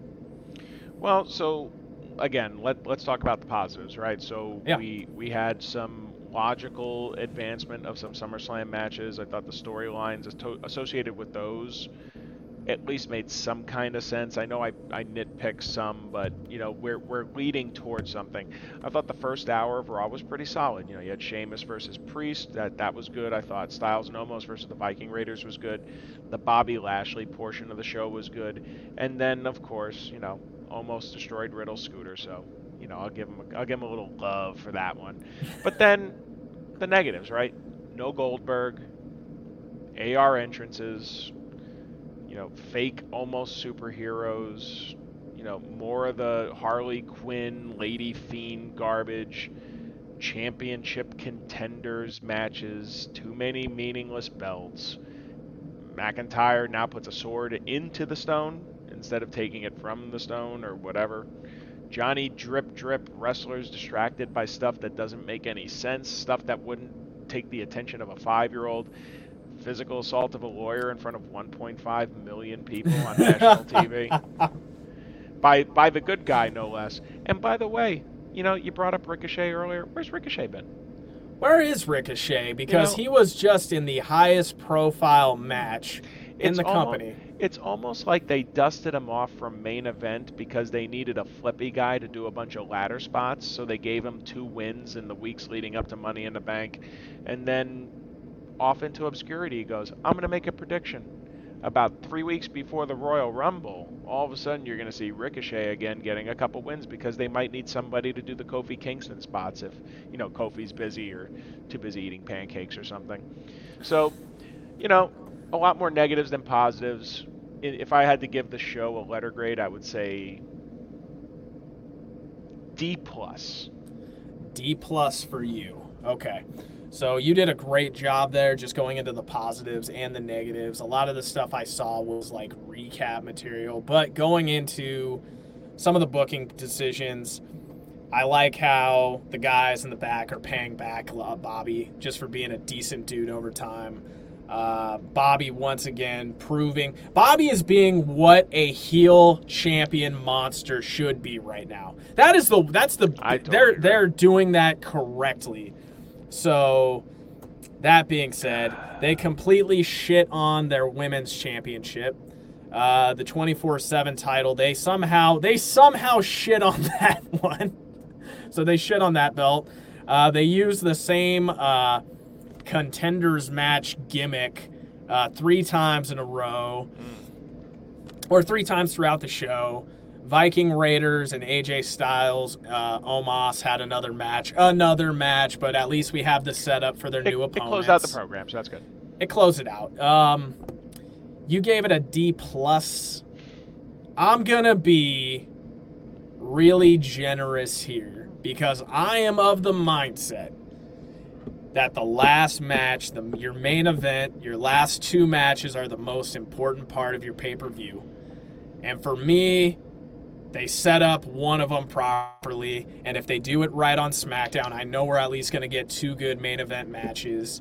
Bobby Lashley's the king right now. He's the guy they need to take care of right now. They are taking care of him. So if there is any wrestling fans and they're writing Bobby Lashley's stuff, or if MVP's being a real manager in the background, keep doing what you're doing, whoever you're doing there. D plus for you, C minus for me. It would have been a C plus or even a B minus for me if they completely got the Nikki A.S.H stuff off the card and made the 1-on-2 handicap match the last thing we saw, which would have been Bobby Lashley being a fucking monster taking people out. Yeah, I totally agree with you. I think that their failure to protect the new champion just totally drove the show down for me, and that's important. It was the bookend segment. It's, again, I know I've said it multiple times. She is champion for the first time. You gotta protect her out the gate, and they did the exact opposite. And in a scenario where they had every reason, logically, to have a non-finish with Ripley interfering and kind of, you could have had either Charlotte close to beating Nikki or Nikki close to beating Charlotte, and it would have worked either way. And they don't care. And this show, some A's, some B's, and then some D's and F's, right? So, yeah. They're clearly focusing on some aspects, and then the other aspects, they're either their logic is flawed or they are not caring, and that's a big, big problem. That is. I mean, going back to it, there was a time when you used to try to have story arcs for everybody, and now it's like they have story arcs for the main players, and then everything else is just treated like filler, almost. Everyone should have a story or they're not on TV, period. End of story. 100%. We agree there. So, D plus, C minus for me. That was Raw, folks. So we are ending here at near the 2-hour mark when we say that Raw should end. Folks, be sure to... We are all over social media. The Slammer Bros on Twitter, the Slammer Bros on YouTube, where this podcast will be posted. Hit follow here if you are on Twitch so you can rewatch later. Really give us feedback. We love it. Steve, is there anything you want to plug? Nope. So I'm on Instagram, Steve Slammer, right? So, hey, you got to represent the team. So hey, open to feedback. This is new for us. We're always looking for ways to get better. I think that, we provide a good dynamic and a good perspective for people because we're not insiders. We're not, wrestling people. I don't have Kurt Angle on my speed dial. Maybe my brother does. He's got some Hollywood connections, but I sure as hell don't. So, hey, this is just, two brothers that love this stuff that are just comparing notes, and sometimes we're going to agree and sometimes we're not, and hopefully, the audience is somewhat entertained by it, because I know that I am entertained by listening to what other people think, and especially at times when I disagree. So you know what, Steve Slammer, Jack Slammer, I'm going to turn it over to you, brother. Close us out strong, please. Let's close it out. All right. So for those of you who don't know, we are going to be back on Thursday. We are going to do a review of the car crash. AEW Dynamite on Wednesday. But we're also going to give some highlights of what we felt on NXT. We have come to the creative agreement. We are not going to judge the NXT matches as harshly as we judge these ones because they are development guys. Well, they're development guys, and we just feel like point out the highlights, help build them, don't bury them before they've got a chance to grow. If it's trash, I'm going to shit all over it. If it's trash, he's going to shit all over it. He will, and then I'll piggyback off it. Then on Saturday, we will discuss SmackDown, so you can get us 3 days a week live, Tuesday, Thursday, and Saturday, or just go to the YouTube channel, and then we're also going to take all these bits and make them clips. I'm going to be up all night doing that. Thank you, folks, so much for tuning in, and see you next time.